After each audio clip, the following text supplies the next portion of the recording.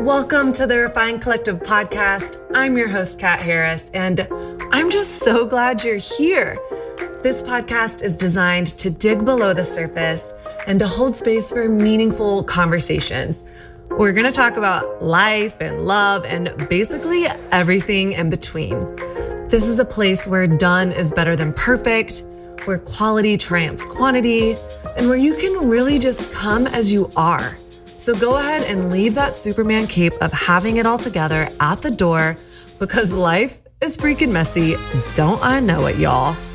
Now, not only are we going to be real, we're going to have fun too. Scout's honor. I promise you this. I will find any excuse to bring up Beyonce or the latest episode of The Bachelorette. So if you're a new friend, you are so welcome. And before we get started, pause and make sure you're subscribed to the Refined Collective podcast on iTunes so that each week, when a new episode drops, it'll download straight to those devices. And if you're an old friend, welcome back. Hi there.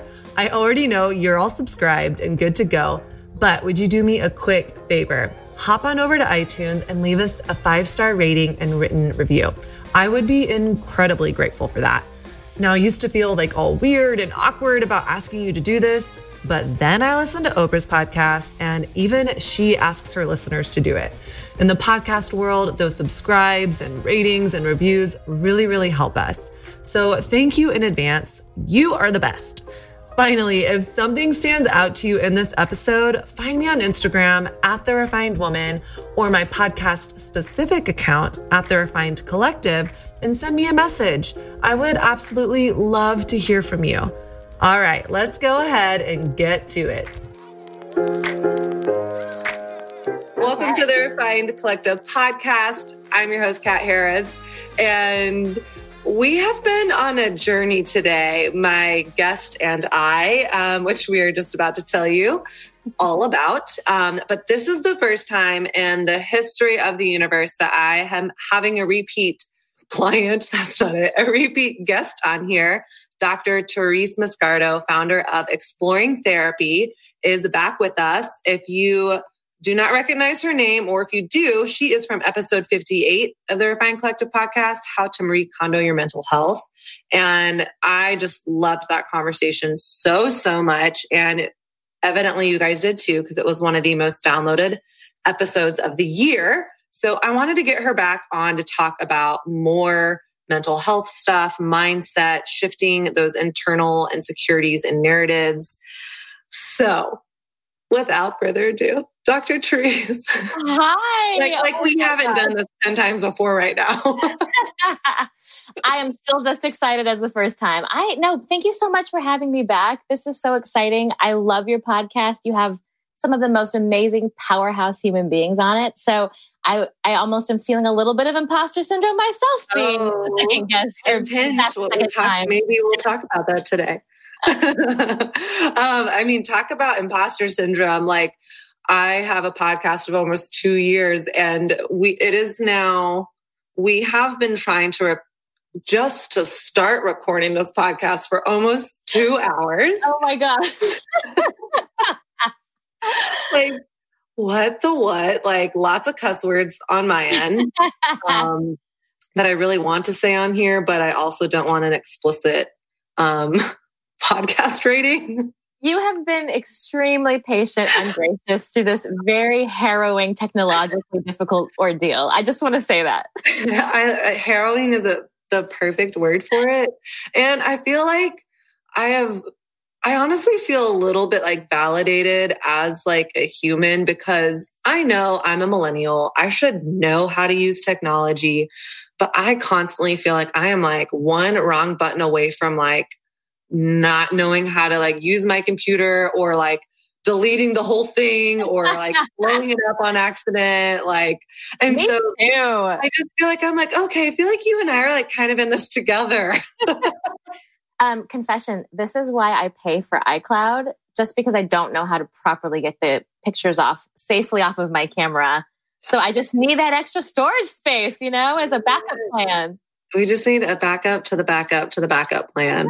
And we are literally on like plan Z of like, all right, the internet wasn't working, so we couldn't record there. So let's try this. Now let's try this. So all of that to say is, if you're listening to this specific episode, it's only because we really, really, really love you and we love this message, and we decide, like, I feel like our friendship just like got to a deeper level because we like worked through some adversity. Yes, adversity.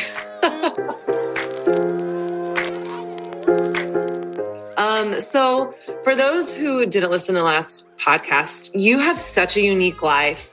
We met years ago in LA when you were working for a church, and now you just have this like jet-setting, incredible life as a therapist. And could you just tell us like how and why and how does this work? And like, how do you meet with your clients if you're like running all over the world?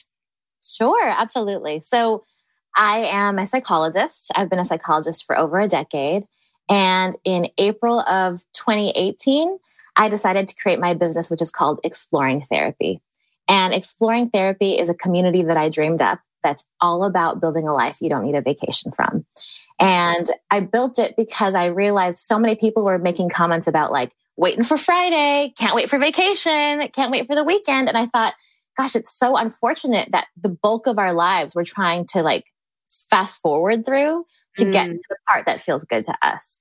So that was really where this community was, that was the idea this community was born out of.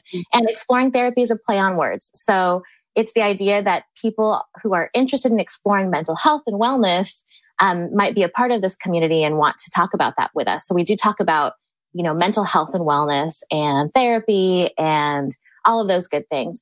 But also it's a play on words because it's the idea that exploring and learning new things and discovering our world is also therapeutic.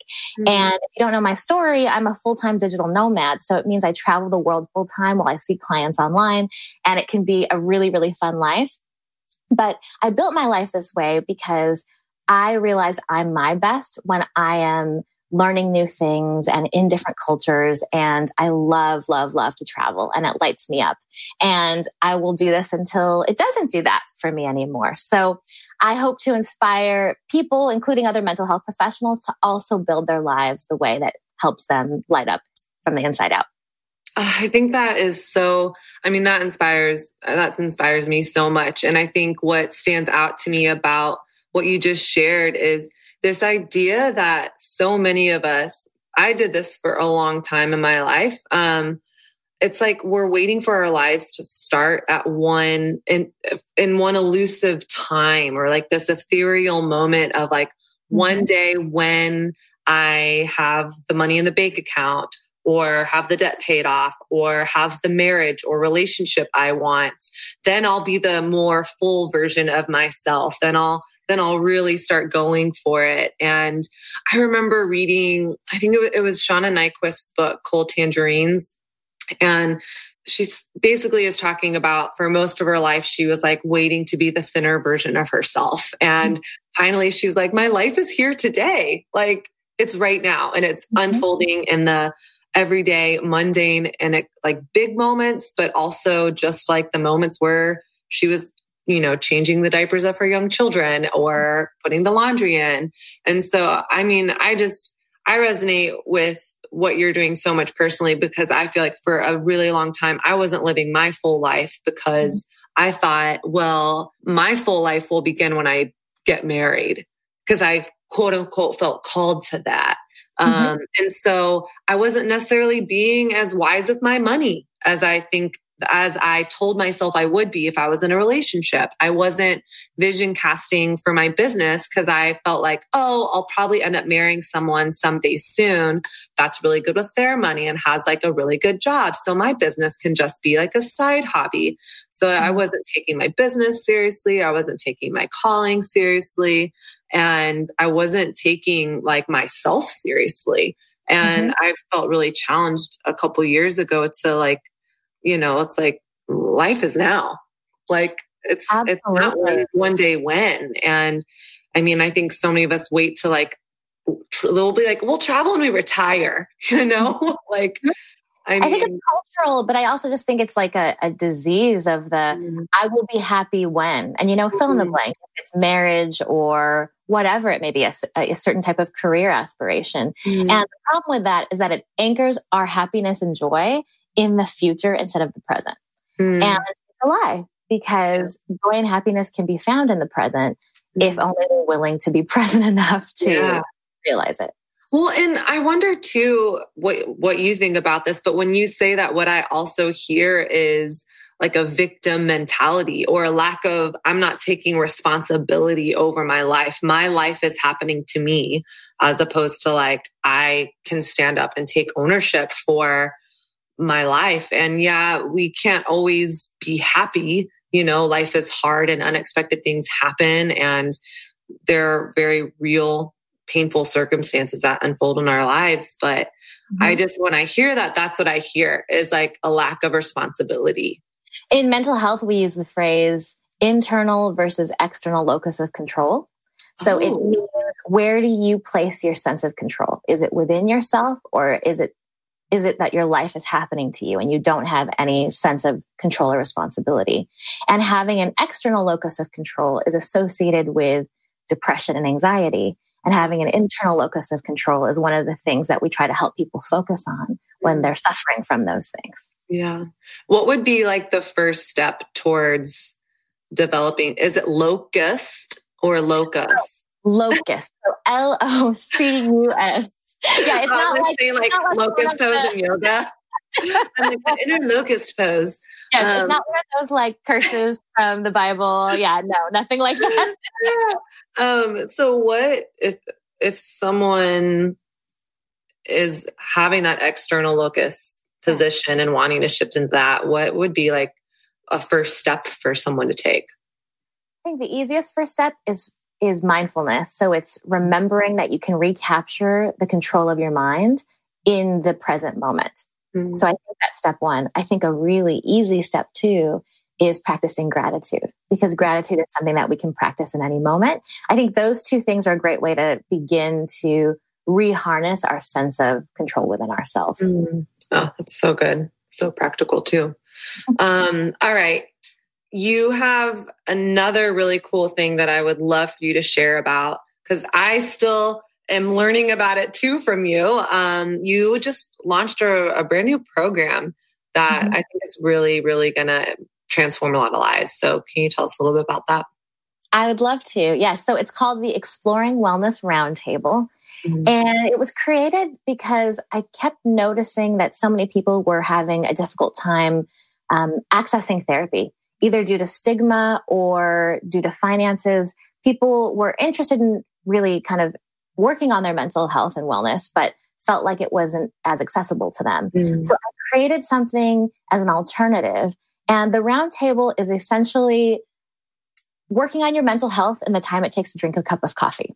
So it's accessible, quick mental health. And the way that it works is that when people join the roundtable, they get access to an exclusive members only Facebook group. And in that group, I share resources that I've created and curated for this group. And people are in the group for things from wanting to overcome difficult anxiety, to wanting to just be more vulnerable and seek out support, to trying to reduce the overwhelm in their lives. So there's a lot of different things people are trying to work on, but the group provides a source of accountability and support.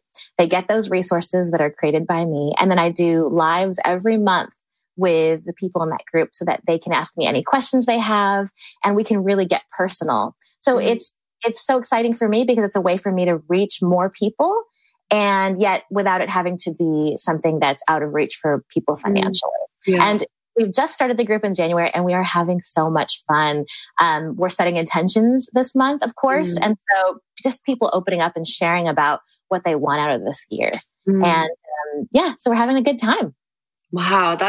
It sounds like a mastermind, almost like a members only mastermind, where people get like real access to a real psychologist. And then my question though is like, what I'm thinking like about being in like small groups or recovery groups where like crosstalk is not encouraged, of like, I'm sharing this and then other people like are trying to fix me, as opposed to like, so that's what I'm interested in about like being in that group setting, is like everyone trying to like help and fix each other, or like, what does that look like? Yes, that's a great question. So we have a policy of no unsolicited advice giving, even from me. And so, my philosophy about what role a therapist plays is that we're a guide. But I also want to invite the clients that I work with to see themselves as expert on themselves. And so we also talk a lot about ways to just retrust yourself and reconnect with your intuition.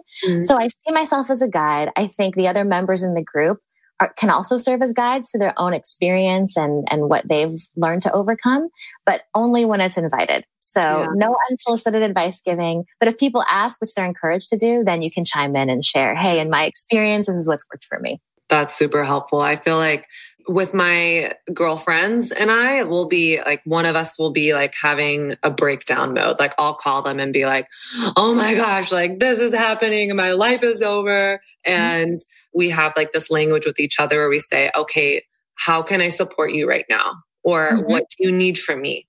And if I don't know what you need, I don't know. Or sometimes I do know. And then the next question is, do you want me just to listen? Do you need to process, or do you want feedback? Like, help me know how to support you. And that's been like really, really helpful. Cause sometimes you do just want to like, I just need to process and like, not be like an evolved self. I need to like, like we all need that. Yes, we all need time to vent. And people can't see me right now, but if listeners could see me, they would see that I'm smiling really big because I am so jazzed that you have such an amazing, what sounds like an amazing group of women that support each other. And you're doing something that I have the utmost respect for, which is you're trying to meet each other where you're at instead of trying to push off the things you think that the other needs. And it's just the highest form of respect for one another and love. And so I love that. That's so cool. Oh, thanks. Well, my Myers-Briggs is ENFJ, and that J part of it makes it really hard when someone else is talking to me, because I'm like, well, it's black and white. Here's what you need to do. Which is so unhelpful. And like, girl, you're talking to another ENFJ, so I totally get it. Like, it's very, very clear. Just do what I say, and your life will be fixed. Like, oh, why doesn't anyone want to be friends with me? Sounds like you've learned some things along the journey. No, it's a journey. Well, that is super exciting. I'm so glad that you are doing the Wellness Roundtable. Let's talk about imposter syndrome. One of the biggest reasons why I wanted to talk with you about it is because it's one of the biggest things I've struggled with in my life. And I was a collegiate athlete. I played at a Division I college, full ride scholarship. And the whole time I was there, I didn't feel like I belonged there. And because of that, I self-sabotaged. And I remember when I walked away from tennis being like, I hope I never do that again. And it was only in hindsight that I could see, oh my gosh, obviously I belonged there. Like there was evidence, there were results, but like I just belonged there. And I knew there'd be other opportunities in my life to be confronted with that feeling of like being found out or a fake or imposter or whatever. Enter me signing my book deal in the fall. Oh, yeah, absolutely. The whole process, I'm like, I haven't written a book. I can't do this. Like, I'm like waiting for the other shoe to drop, or like waiting for my editor to be like, yeah, you do not know how to formulate a sentence. And it was like these old voices kind of coming up again of like, you're fake, you can't do this, you don't have what it takes. And I was like, oh, goody. This is when I get to rewrite that narrative. Like I get to see the evidence that I do belong here and I can do this and I can step into this and rewrite that neural pathway for myself. But it's hard. It's hard to like push past that. And as I've been navigating that again, I just thought, man, I bet so many people are navigating it too. And it would just be awesome to hear from an expert like you. Yes. Well, you are in good company. If you feel like you have imposter syndrome, it means that you're in company with the likes of Michelle Obama, Jennifer Lopez, Sandra Day O'Connor, Maya Angelou. I mean, there are so many famous people who have opened up sharing about how they feel this sense of being an imposter. And in fact, studies now show that up to 70% of people, all people, experience this psychological phenomenon at some point in their lives. So just a little bit more about what it is if you're not familiar with it. The term was coined by researchers in the 70s. And at the time, they were studying high achieving women specifically. But since then, they've discovered that this really impacts men and women equally, and lots of them. So there are 4 main elements to imposter syndrome. The first one is feelings of inadequacy. So that's the feeling like you're a fraud, feeling like you don't belong. I think you said you felt some of those things in as a college athlete. The second one is second guessing yourself. So you feel a lack of self-confidence and you have doubts in your abilities, your experience, your education, or your training.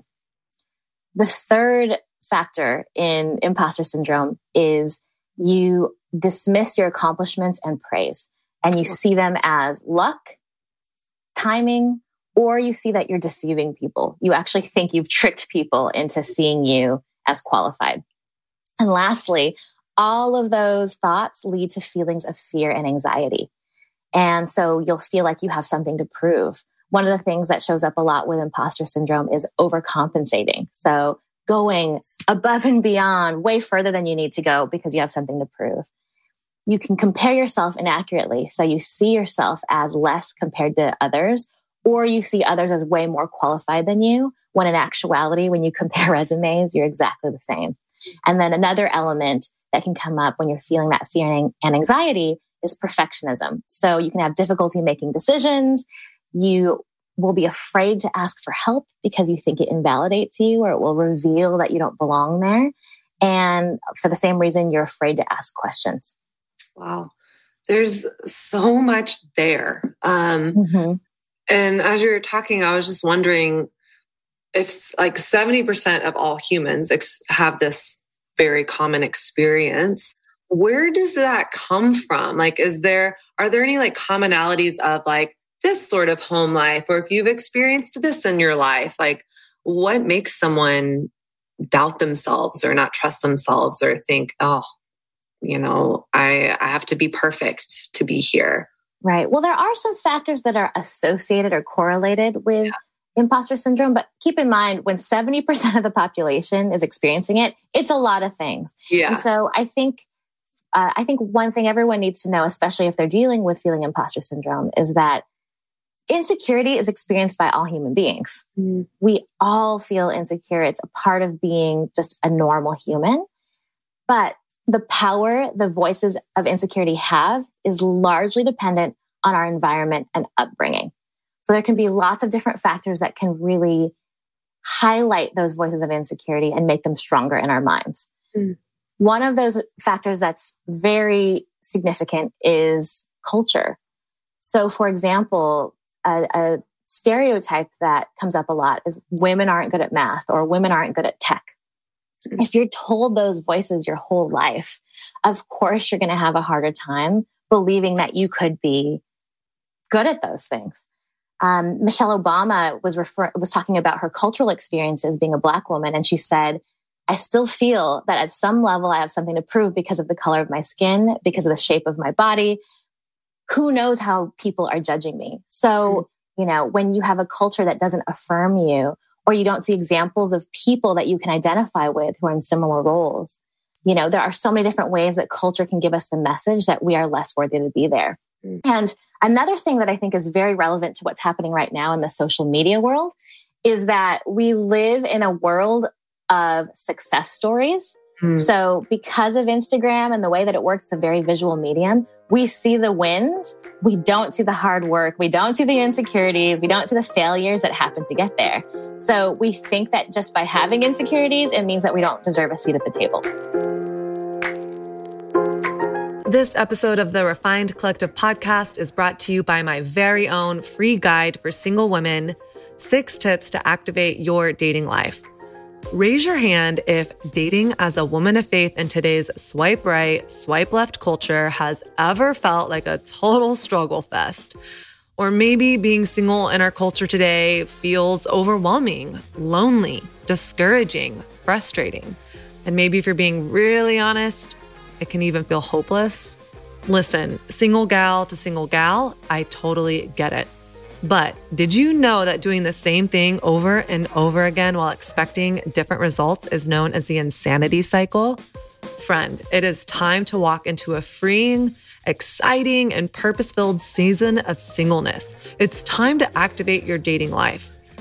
I created a free guide for you, and by free, I mean $0, called 6 Tips to Activate Your Dating Life to equip you to shake things up in your season of singleness. You can grab it right now at bit.ly/TRW dating tips. Now you will walk away knowing, number 1, the biggest mindset shift that will transform how you show up in your dating life. Number 2, I'm going to teach you how to get unstuck in your dating life. And 3, I will show you the number 1 thing you can start doing today that will radically change your season of singleness. And finally, the 3 things I wish someone would have told me 10 years ago about dating. You don't have to wander around for years like I did, insecure, uncertain, and discouraged about your dating or lack thereof life. So if any of this resonates with you, pause and go to bit.ly, that's bit.ly/TRW dating tips and grab your free guide. Again, that's bit.ly/TRW dating tips. All right, let's get back to it.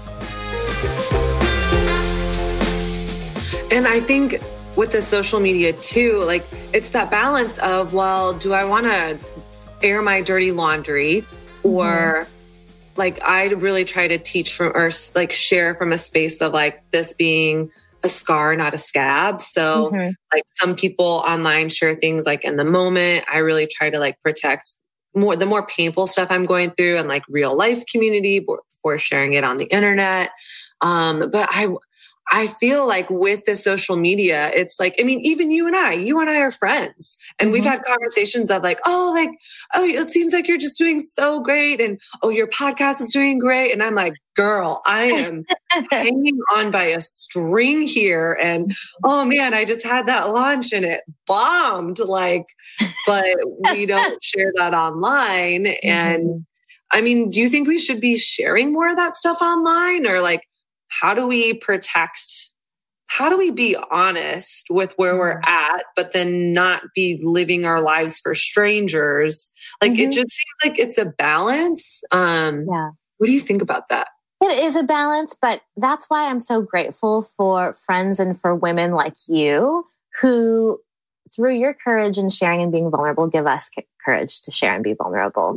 And I can't tell you how many times I've seen someone share about her body insecurity or her, struggles with dating and relationships or whatever, which suddenly just allowed me to feel that much more courage to share that part of my humanity. So this is why I love community so much. I see community as medicine because when you're in community and when you're around people who you let into your life and who you get to share in their lives as well, you get that opportunity to really be real with one another and let the walls come down. How do you find those safe people? Like, I feel like that's one of the biggest questions that I get from women online that listen to this podcast all the time. They're like, how do I make friends as an adult? They're like, I want community. I want to be real. I want that medicine, but how do I go? Like, it's like in college and before our lives are designed to put us in situations where we meet people. And I live in New York City and have been here for almost 7 years now and experienced, man, you can be around millions of people, but be super lonely. How do we make friends? It is so much harder to make friends as an adult, I think. And so I just want to normalize that and say, hey, you're not alone if that's something you're struggling with.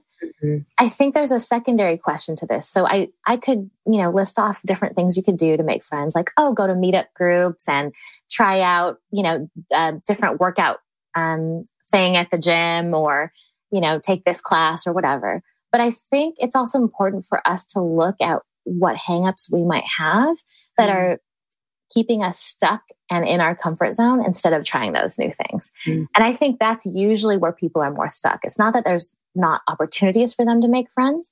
It's that there's usually some self-talk or fear or insecurities that are showing up saying like, oh, you're going to embarrass yourself, or you don't want to look thirsty, or, all those things. And so we just stop ourselves from putting ourselves in a space of vulnerability to make friends.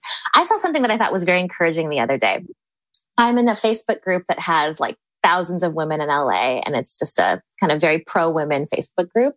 And a girl posted on there, all right, I'm tired of being alone. I can't do this anymore. I'm just going to put this out there. Who wants to be friends? And I love it. When I checked it, I think she'd only posted it like a few minutes earlier. She had 176 responses. Wow. So what did she do? All she did was she said, who wants to be friends? Because she was vulnerable and she knew that she needed to do that. So I was so encouraged by that. And I think really sometimes the answers are easier than you think. You just have to kind of get over those fears that are getting in the way.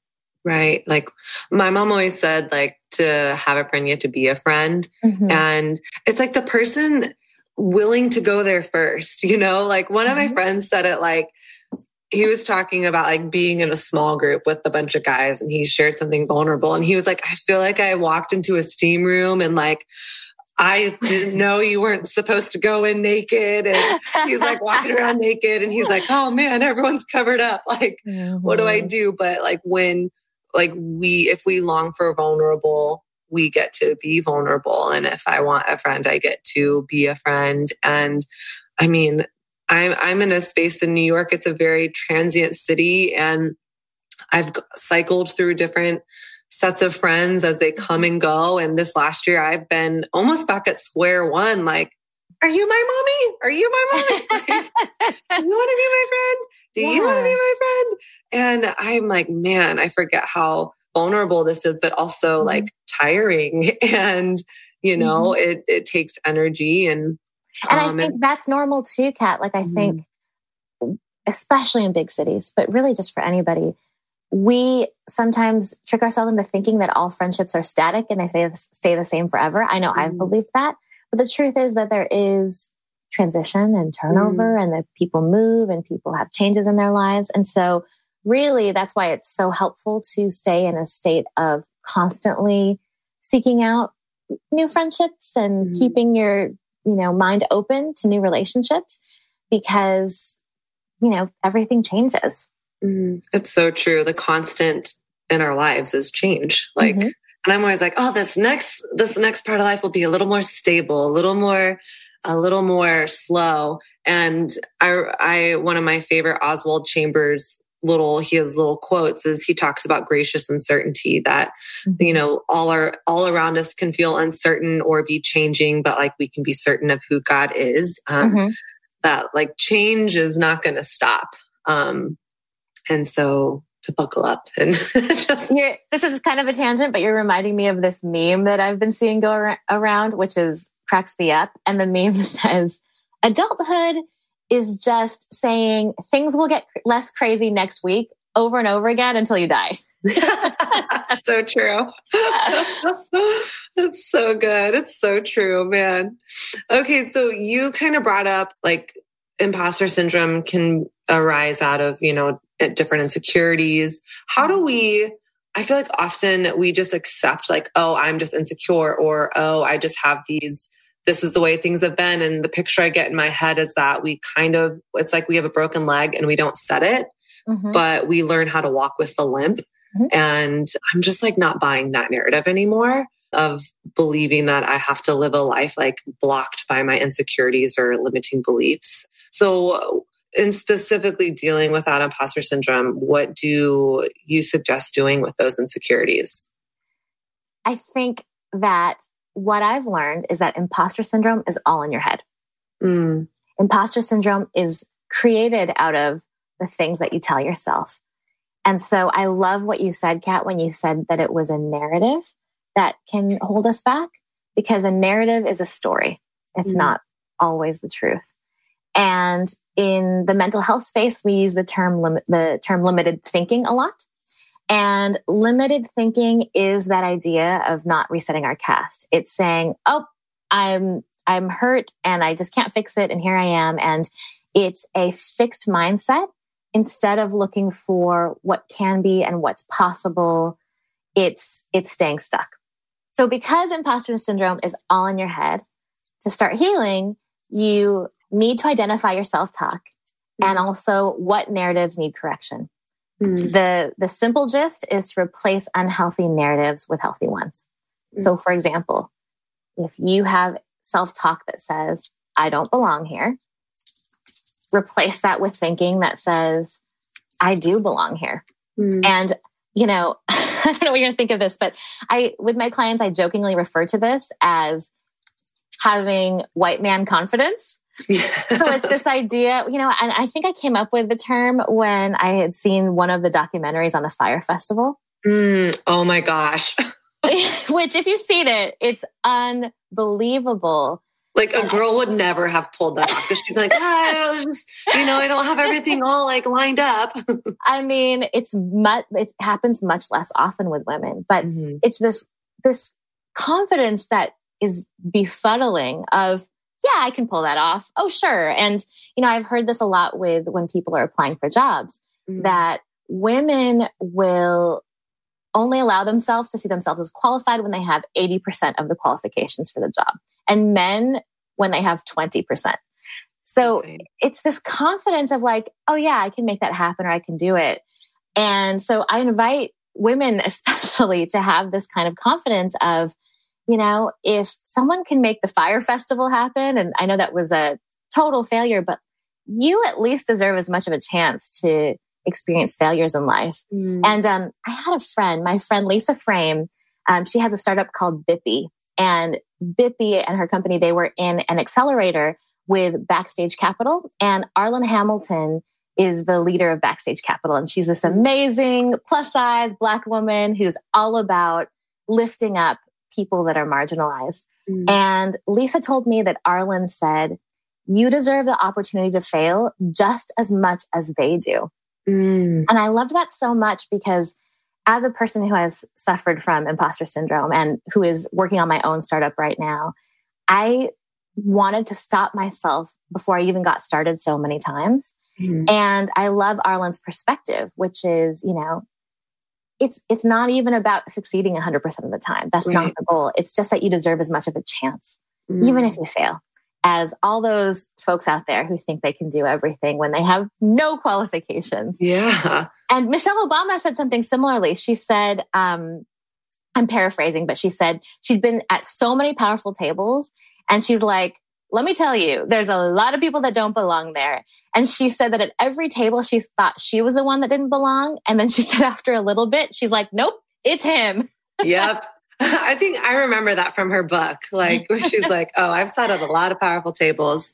Well, I'm thinking about those narratives where, okay, so I'll make it personal.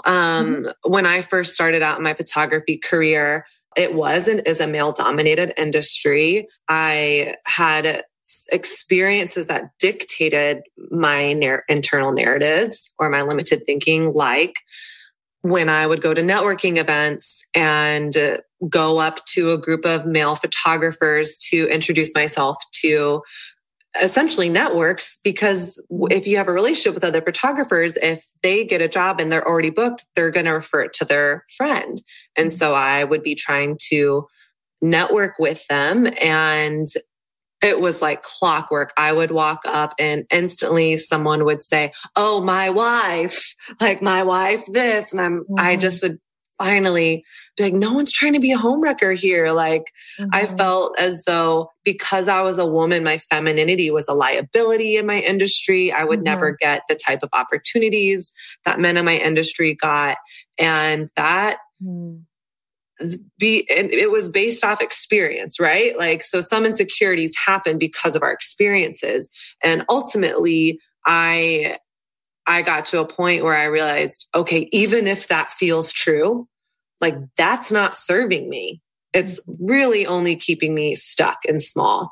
And so I finally got to the place, even though I didn't see a lot of evidence that it was otherwise, because it felt really true, I started thinking, you know what?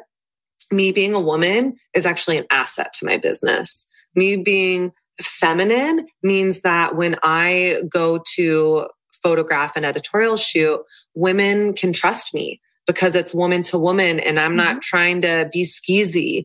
And so once I started shifting that, it wasn't like overnight my business changed, but over a period of time, I started getting more and more and more clients, and my business did end up really exploding.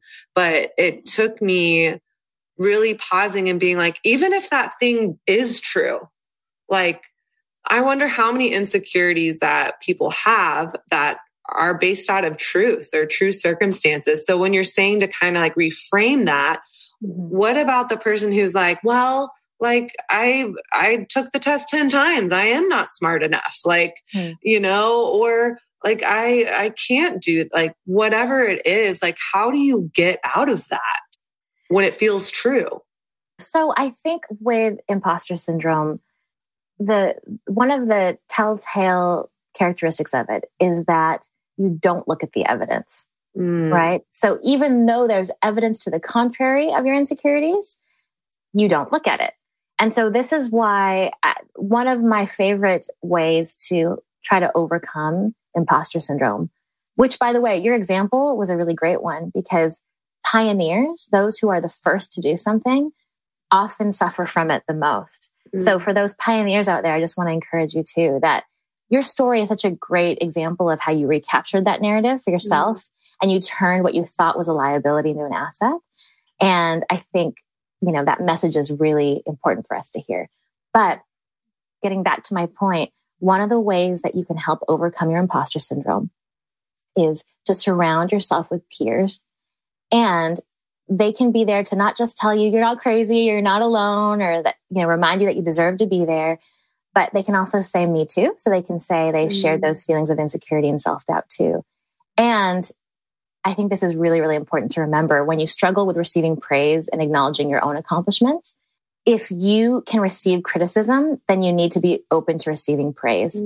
So if you trust them enough to criticize you and to receive that, then you need to trust them with the praise that they have for you too. Wow, that's a good word. That's a good. That's someone needs to pause that, rewind it, and play. Flip it around and reverse it, like Cindy C. Well, that reminds me of I've struggled with anxiety, and that's not a secret. And one of my coaches, one time she said to me, "Kat, how good can you stand it?" And I was like, "What? I don't even know what that means." And she was like, "What if you committed to spending just as much time thinking about the best case scenario or the possibility that you could succeed as you're spending thinking about all the worst case scenarios." Oh, and then she's like, and then on top of that, how good could you possibly imagine it to be? She's like, what if you just thought about that? Just equally amount of time as you're spending thinking about, I'm crappy and, you know, I'm going to, you know, experience a terrible anxiety attack when I do X, Y, Z. And that really challenged me because I would sit there and I would be able to have this like creative imagination about like why it wouldn't work or why I was such a fake. And I had such a hard time, and it's become such a discipline for me to sit down and be like, okay, I'm going to imagine myself going out there and it going wonderful and me feeling really good in my body and me feeling at peace, like in my person and at peace up on stage. And it was really hard. And I didn't realize how much time I was spending on thinking and mulling over like all the bad crap. That was such a great thing for her to do, which was she called you out in your thought distortions and you realized the disproportionate amount of attention and energy you were putting on all the things that could go wrong. And it's one of the most common thought distortions, actually. So the way to overcome them best is just to ask questions. What if, right? So what if I succeeded? What if I belong at this table? What if they don't belong at this table and I belong here more? What if my qualifications are exactly what I need to succeed at this job, right? So those what if questions can really help shift our mind around. One of my other favorite things to do is when you're having difficulties with owning your own accomplishments, take your resume or take your list of achievements or qualifications and put them on someone else. So say, okay, if Susie Q had this amount of photography experience and she'd been working this long or whatever, would I see her as qualified? And a lot of times when we take it off of ourselves and put it on a different being, we're like, oh, they're totally qualified. So that's how you know that you're suffering from a thought distortion and not seeing yourself accurately. Oh, that's so good. Oh my gosh, Dr. Therese, you're the bomb.com. 2020 is in full swing, and I don't know about you, but I am here for it. I'm also here, human to human, to ask you for support. Help me, friend, to help you. The Refine Collective podcast is one of my most favorite projects that I have ever worked on in my career, but it is definitely a labor of love.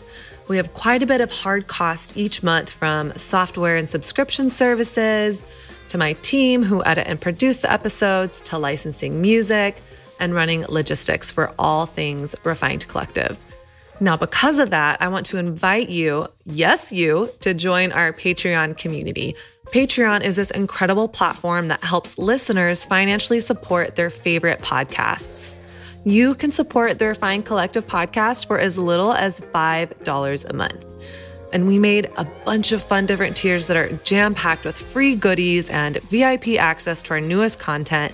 And you will be notified before anyone else about our upcoming live events. I'll also be going to you first to find out what questions you want answered and what topics you want covered moving forward. So in the midst of a wild year, I want to ask you, friend, if you'd be willing to link arms with my team and me in sharing some of the load and helping make the Refine Collective podcast the best it can possibly be. So if you want to learn more or sign up today, head on over to patreon.com/The Refine Collective.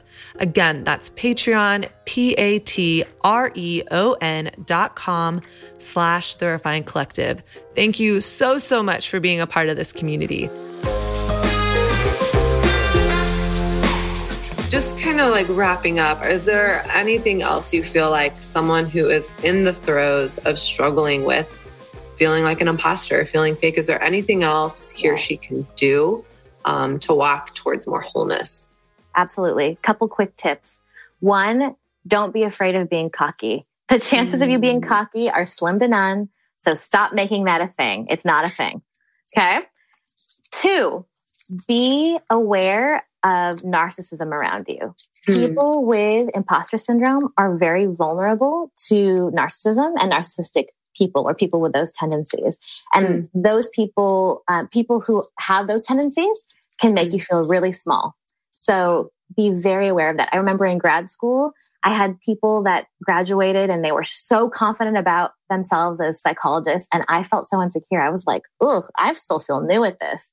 And I realized later on, I had a professor tell me they much prefer students who feel insecure and are teachable than the students who after 4 years of grad school think they know everything. So be aware of the narcissism around you. And then my last tip, if I can, I just have to say, if you need to work on your self-talk, listen to Lizzo. That girl is so amazing for self-confidence and rewriting that negative self-talk. She's like medicine for my soul. And hopefully everyone has heard her, but if you haven't, listen to Lizzo. She's incredible. So good. She's so good. One thing that just my little chime in is I read Mindy Kaling's Why Not Me book a few years ago, and I don't know what brought it to my mind in the last few months, but when I was starting to feel insecure about like writing a book and moving forward in my career, I just started saying like, why not me? Like, why why not get the most amazing book deal that could ever happen? Like, why not? Like, why wouldn't the guy that I'm attracted to be attracted to me? Like, just why not me? Living from that space. And that, I don't know what it is about it, but it has supported me so much to like, when I'm feeling that moment of like, I could never, or I don't belong here. I'm like, why not? Like, what if I really, really did belong here? So why not me? That is so, oh my gosh, she's amazing. I haven't read that book yet, but I have to. That is so powerful. And that's why I love the power of questions, because it can create that just slight mental shift that we need to get to a better place. Yeah. And so I love that. I feel like everyone should tattoo that somewhere on their body. Yes. Why not me? Yes. Put it on my forehead and just like go to a mirror anytime I'm feeling insecure. Yes. And why not you? Right. Yes. And not her. Yes. So good. Well, Dr. Therese, thank you for being on here again. Just wrapping up, where can people find out about what you're up to? Do you still have open enrollment for your roundtable? The roundtable enrollment is seasonal, so people can come check it out. But if not, they can join the wait list. And so please come and check it out. For more information about me, they can connect with me on Instagram at exploring.therapy or my website, exploringtherapy.com. We have a few more friends in our Patreon community, and I just want to give them a special thank you and shout out. Meg Poor, Justice Barker, and Francesca Pitaluga. Thank you so much for joining our Patreon community. And, you guys truly are the reason why we're able to invest so much time and heart and resources into this podcast. So I just want to personally thank you from the bottom of my heart. Hey, thank you so much for listening to this episode of the Refined Collective podcast. If you are new here, or maybe you've listened for a long time and there's topics, questions, comments, concerns that you have about what we're up to, follow us on Instagram, The Refined Woman. Send me a DM and I will get back to you and let me know what you want to hear about. Let me know what you want to talk about, and I would love to make that happen for you. Have such a fabulous day. Bye.